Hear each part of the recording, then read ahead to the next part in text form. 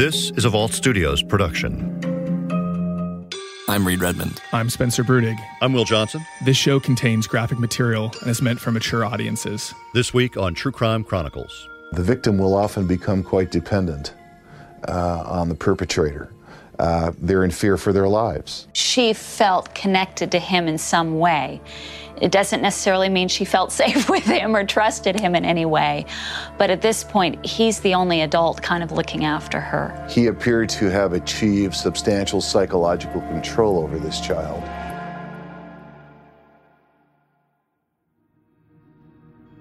According to surveillance footage from a gas station in Kellogg, Idaho, it's 8:21 p.m. on July 1st, 2005, as a red Jeep pulls into the lot.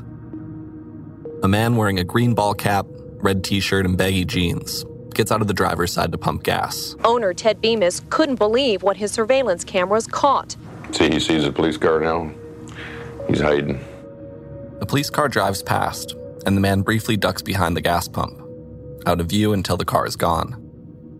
Then a little girl hops down onto the passenger side of the Jeep, and the two walk into the convenience store together. That's definitely him right there and her. The girl's arms are crossed, and she appears to be trying to make eye contact with strangers. Wandering down an aisle alone, she squeezes past three adults. Why didn't she bump him on the leg, say, help me, or, of course you don't know what he's threatened her with or whatever. As the little girl wanders around the store, the man doesn't seem concerned. He pours a coffee and stops to scan a local newspaper. And somehow, nobody recognizes her. No one realizes that something is wrong. That this is the same girl who's been all over the news for weeks.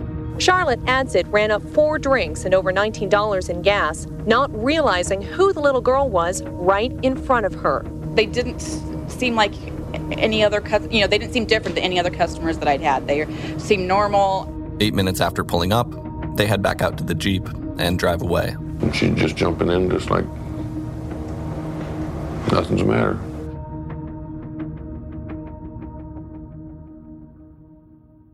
Monday, May 16th, 2005, about 6.5 weeks before that surveillance footage. Dispatchers received a 911 call from just outside the city of Coeur d'Alene, Idaho. I need to talk to an officer because I think I smell a rat here. The caller had stopped by his neighbor's house that afternoon to pay their 13-year-old son for mowing his lawn. But when he knocked, nobody answered, and there was blood smeared on the door. As he told the dispatchers, he smelled a rat. He saw evidence that something wasn't right. I mean, because it was a bloody crime scene. There was blood everywhere. This is Brett Albury, a photojournalist who covered this story for KREM 2 News in Spokane, Washington, just across the Washington-Idaho border from Coeur d'Alene. And so he made that 911 call and said, something doesn't look right here. And that's pretty much all it was. And then they got out there that awful night and, found what they found. Inside the home, Kootenai County Sheriff's deputies discovered 3 bodies. 40-year-old Brenda Groney, her 13-year-old son Slade Groney, and her 37-year-old boyfriend, Mark McKenzie. Following his investigation of the murder scene, Kootenai County Coroner Dr. Robert West said all 3 victims were killed quickly. We haven't really determined which kind of instrument. We are certain to a degree that we need to be is the murder weapon or weapons. West has been the Kootenai County coroner since 1984 and says he can usually spot what led to a violent crime, but not this time, at least not yet. No scenario, to my mind, has been ruled out, and no scenario has become the scenario. Although there was no murder weapon left at the scene, all 3 victims had been bludgeoned to death and were found bound with zip ties and duct tape, resting in pools of their own blood. They're obviously homicide victims. We know that. They didn't die of natural causes or carbon monoxide or something like that. It's obviously a traumatic incident, and we're treating this strictly as a homicide.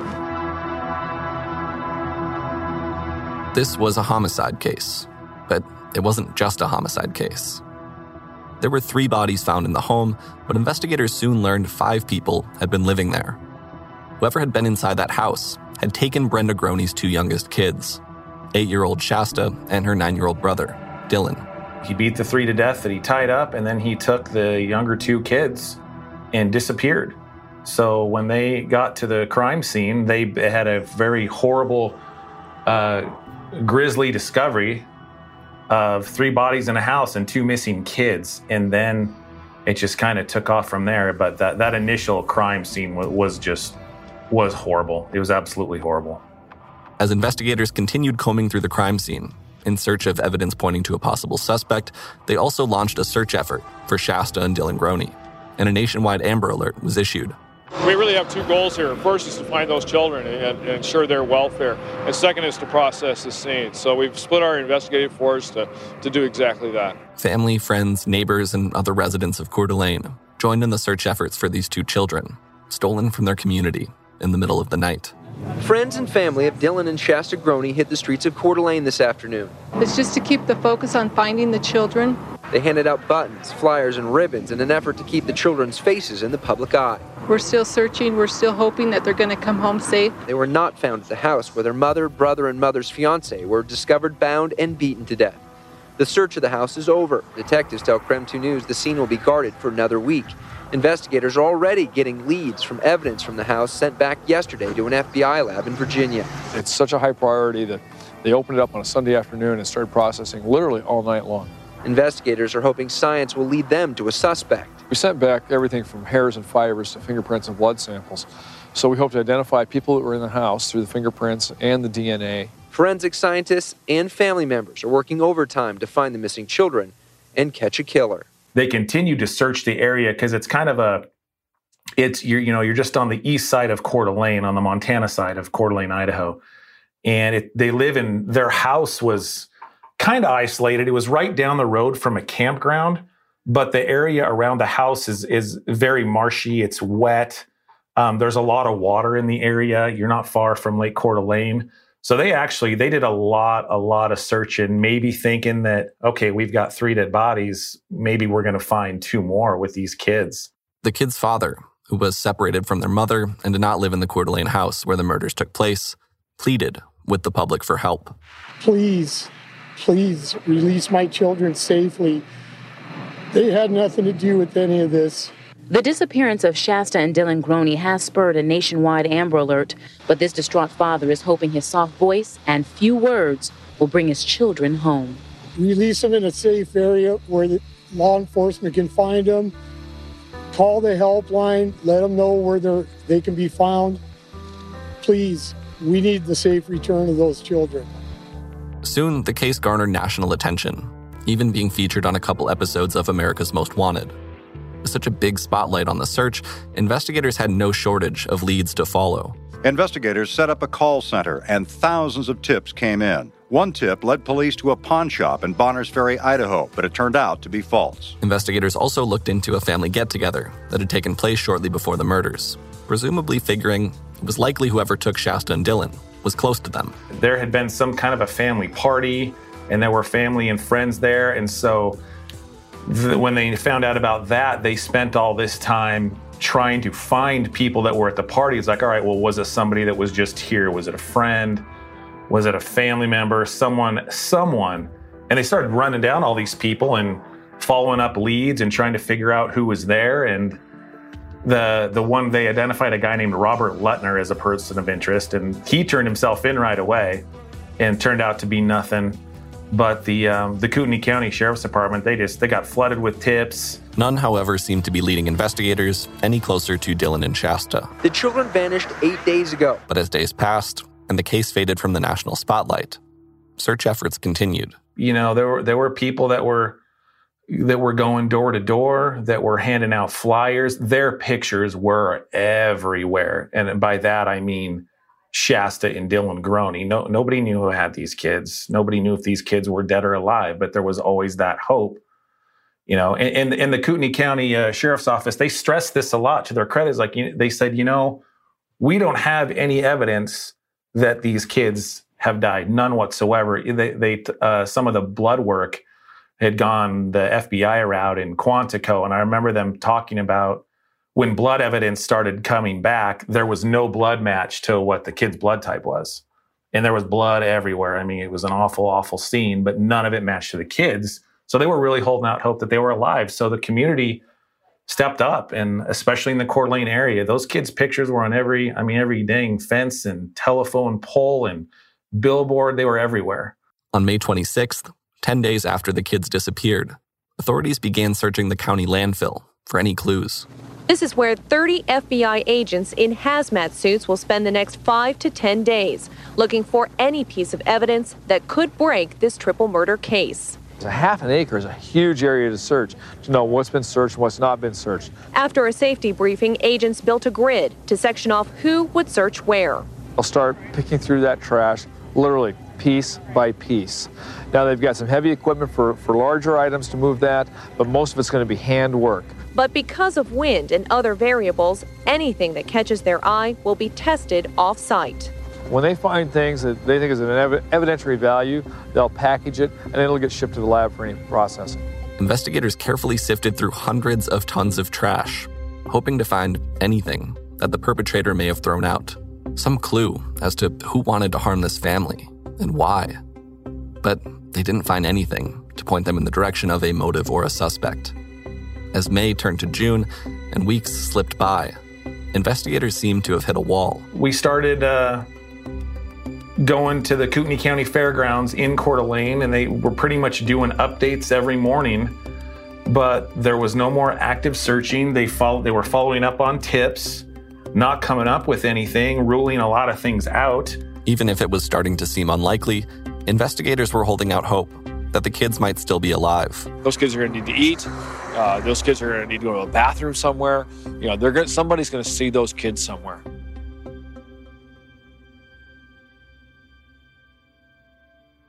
Early in the morning of July 2nd, nearly 7 weeks after Shasta and Dylan went missing, 911 dispatchers received a call from the manager of a Denny's restaurant in Coeur d'Alene. Yeah, hi, friend. This is Linda, the manager at Denny's. Yeah. I've got a little girl here with a tall gentleman, and she looks so much like this. Shasta? Okay. Are they still in the building? Yeah, they're at table 20. Table 20? Uh-huh. Okay. It's all the way in the back of the restaurant. All right. And we're not sure. She looks so much like her, and I don't know. All right, we'll have someone sent that way. Earlier that shift, an employee at the restaurant had recognized the little girl from the news. That girl is sitting over in that booth right there. He grabbed the nickel's worth paper to prove to Denny's employees that the missing 8-year-old girl had just walked into their restaurant. We're outside, and they come walking right up, and I was like, dude, that's her. That's totally her. He was right. The little girl sitting in a booth at that Denny's was Shasta Groney. There wasn't a trail to follow. They were ruling out so much, and then all of a sudden, bam, there we were on July 3rd, and I still remember I was sitting at my table eating a bowl of cereal. It was mid-morning, and phone rings, and our assignment editor at the time, Annie, calls me, and she's just like gasping for breath.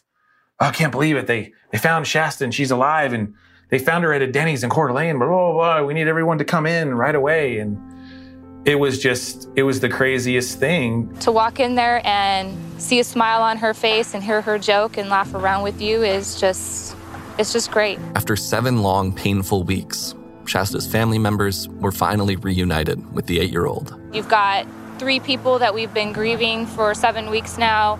Then we find Shasta, and that has been the biggest blessing to at least have one of them found alive. It's so emotional because you're crying one moment and you're completely devastated, and then you've got to pull yourself together. You got to be strong and put a smile on your face and go in and see Shasta, because you don't want her to see you being an emotional wreck either. And then by the time you're walking out of there, you're just filled with so much joy, and you just feel so blessed to have her. It's just constantly just up and down right now. Along with the excitement and relief of Shasta being found alive, came the sober realization that Dylan wasn't with her.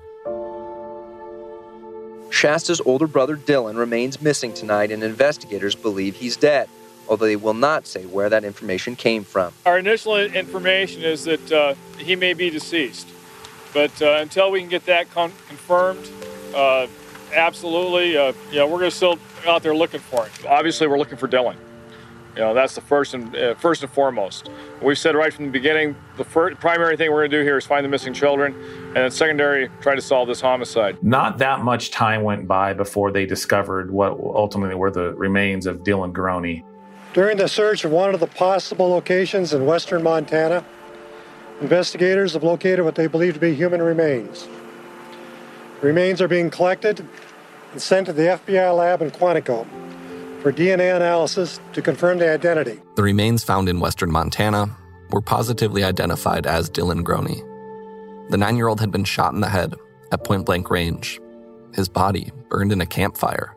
We were given video of the campsite where they found Dylan's remains, and just seeing that just an empty campsite with a burned out campfire, and just then knowing what happened there is a horrible thing. You know, you're not looking at a gruesome scene per se, but knowing what happened there is just as bad. The information that led investigators to this campsite in Montana came from Shasta Groney, who was also telling them about the man who'd abducted her and her brother.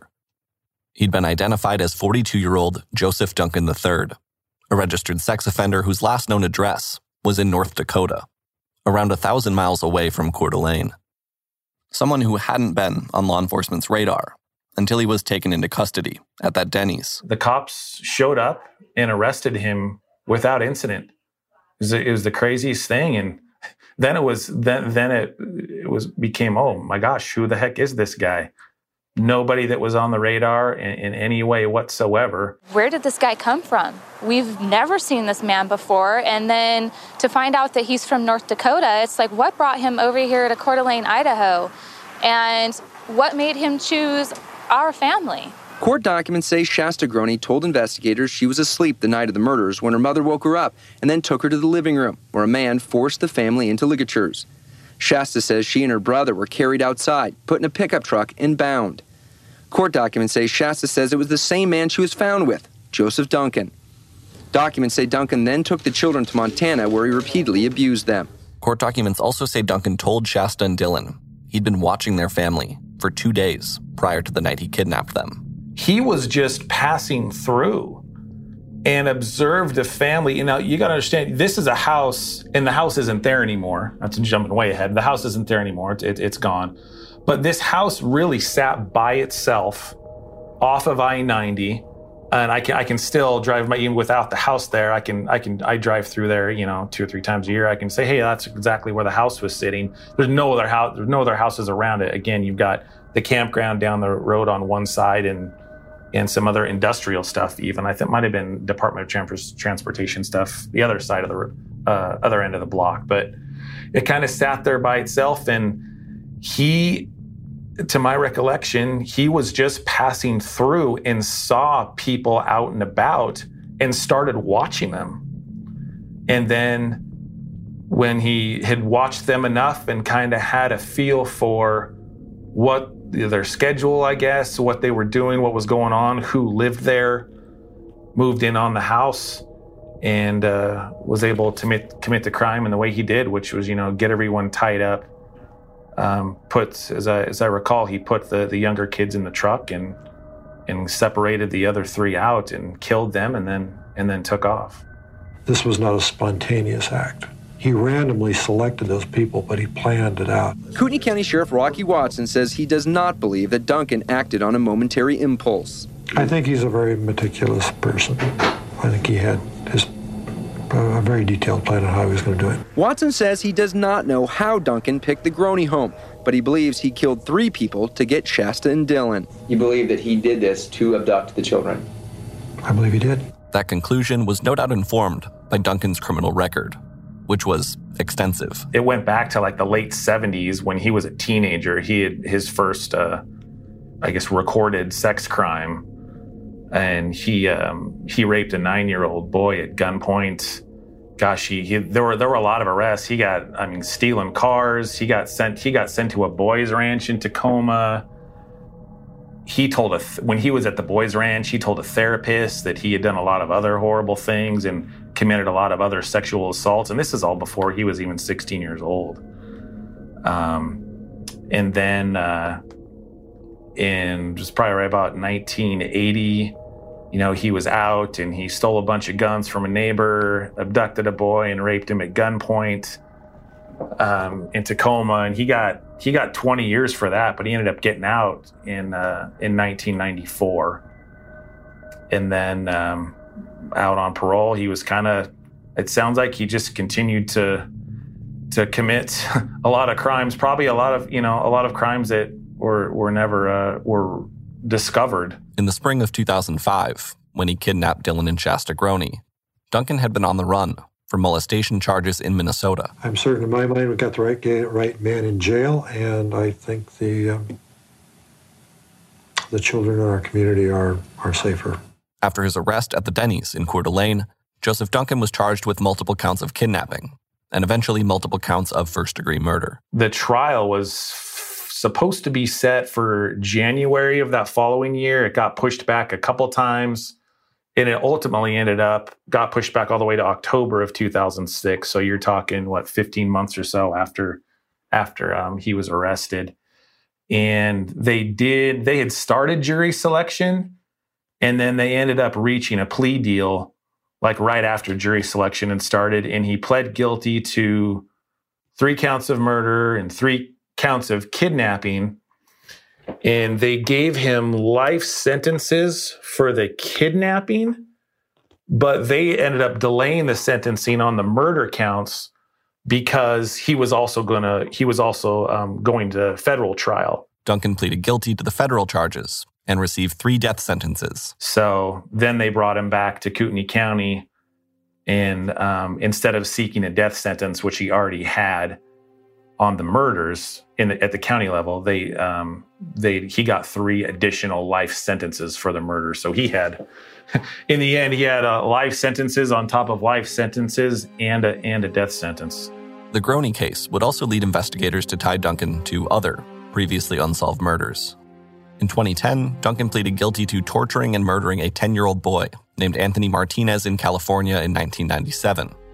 At some point, he also confessed to the 1996 killings of 2 half-sisters in Seattle, 9-year-old Carmen Cubillas and 11-year-old Sammy Jo White. He told the FBI he led the girls into the woods and hit them over the head with a crowbar, calling it his, quote, first sheer unadulterated revenge against society. Despite the confession, he's never faced charges in those deaths. After the arrest in the Groney case, it was like, wow, now we can tie him to this and this and this, and found out a lot of other horrible things about him, unfortunately. Following his convictions in the Groney case, Duncan filed a civil petition challenging his 3 death sentences. But in March of 2019, a federal court judge denied his petition, and he's currently sitting on federal death row.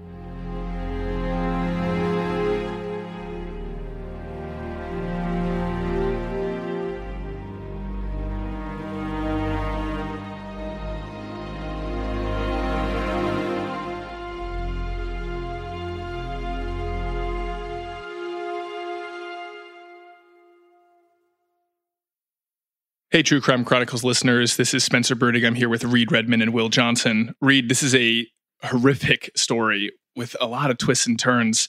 Now, Reed, I do want to know, Joseph Duncan supposedly had a blog that he was actually updating quite often. Can you tell us more about this blog that he was doing? Yeah, so he was actually updating this blog until just a few days before the murders at the Groney house. And I really don't think most of what this guy had to write is worth getting into, but it does offer a little insight as to what was going on with him before the murders took place, because we don't have a lot of other information about that. He writes about, battling with demons. He says the demons took over. And maybe the most telling entry, he wrote that he just wanted to harm society as much as he possibly could before dying. Reed, the thing that I'm really struck by there, and there's a lot of it in this story, I'm sure people in the Pacific Northwest in those areas have heard about this guy. I feel like in other parts of the country, he is not a name that's as well known as some other serial killers. But to get back to my point, the thing I'm really struck by is this call to emergency or 911 when someone notices the child in the restaurant, right? And I don't know, made me think of two things mainly. One is that's why I always pay attention to when there's an alert for someone and just look at the picture for at least 5 seconds because you just never know. I mean, here's someone, this was probably a pretty big case and there's a young, kids missing and this person had taken the time to look at this person or it had been all over the news. But gosh, the luck of seeing this kid in this diner and being able to call 911. If there's one moment of happiness in this story, that's it, right? Mm-hmm. Yeah, and one of the heartbreaking things about this is that wasn't the first time he had brought Shasta and Dylan to a public place. And so there were other instances where he was out with these kids and people realized after the arrest was made and his photo was publicized that, oh, I've seen them out and about and I just didn't realize anything was wrong. Well, and I said two things. The other thing that I wanted to mention was just being on the other end of that 911 call when you're working at a 911 call center or whatever it is, emergency operations, and you get those calls where it's one like that. It's not, some terrible wreck or some other crime or murder. You get this call that comes in where it could be a kid that everyone is looking for. You can feel that energy in that phone call. I don't know. That audio just really struck me. Yeah. And the fact that this was over 6 weeks after Shasta had been taken, that she was rescued, it adds to the relief of her being rescued. Yeah, I could imagine and picture that the employee at the restaurant telling his other employees, look, that's her. That's got to be her. Just what a moment in the story. And when you, just to hammer that point one more time, I mean, it is amazing that Shasta survive this, because when you look at Joseph Duncan and you review his history, the more you look at it, the more you realize that it is one of incredible violence and a lot of harm. I mean, from, theft to lots of sexual assault going back to when he was 15 to, holding people at gunpoint. And then he, goes on to, supposedly possibly murder 6+ people. And after all of this, the fact that, she is recovered unharmed. And I had read that he actually had told investigators that he wasn't going to kill her because she had taught him how to love. He had killed her entire family. He kills her brother who was with her, and then he chooses not to actually harm her. It's a miracle that she wasn't harmed because everything points to him not letting her live. Yeah. And one of the more confounding things about this whole story is that the Denny's where Shasta was rescued was in Coeur d'Alene, the same place where the murders had taken place. So he had left Coeur d'Alene with the kids, gone to a campsite near St. Regis, Montana, which is about 90 miles away. So still in the area, but a little ways away.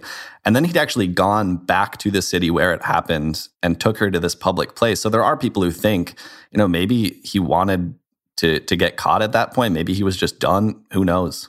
Yeah, and I think also the huge community effort, did save her life, right? I mean, we heard that they were passing out flyers. This Amber Alert goes out. We see some repeating themes when people are actually caught and justice is found. We see that, the DNA genealogical evidence is starting to really catch people.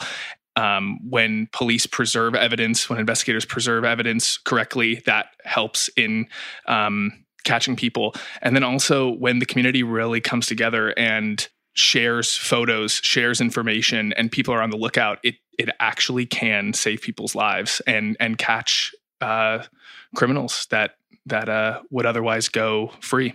Yeah, and it not only saved Shasta's life, but it got answers to other families, the other victims that Joseph Duncan had in the past prior to these murders.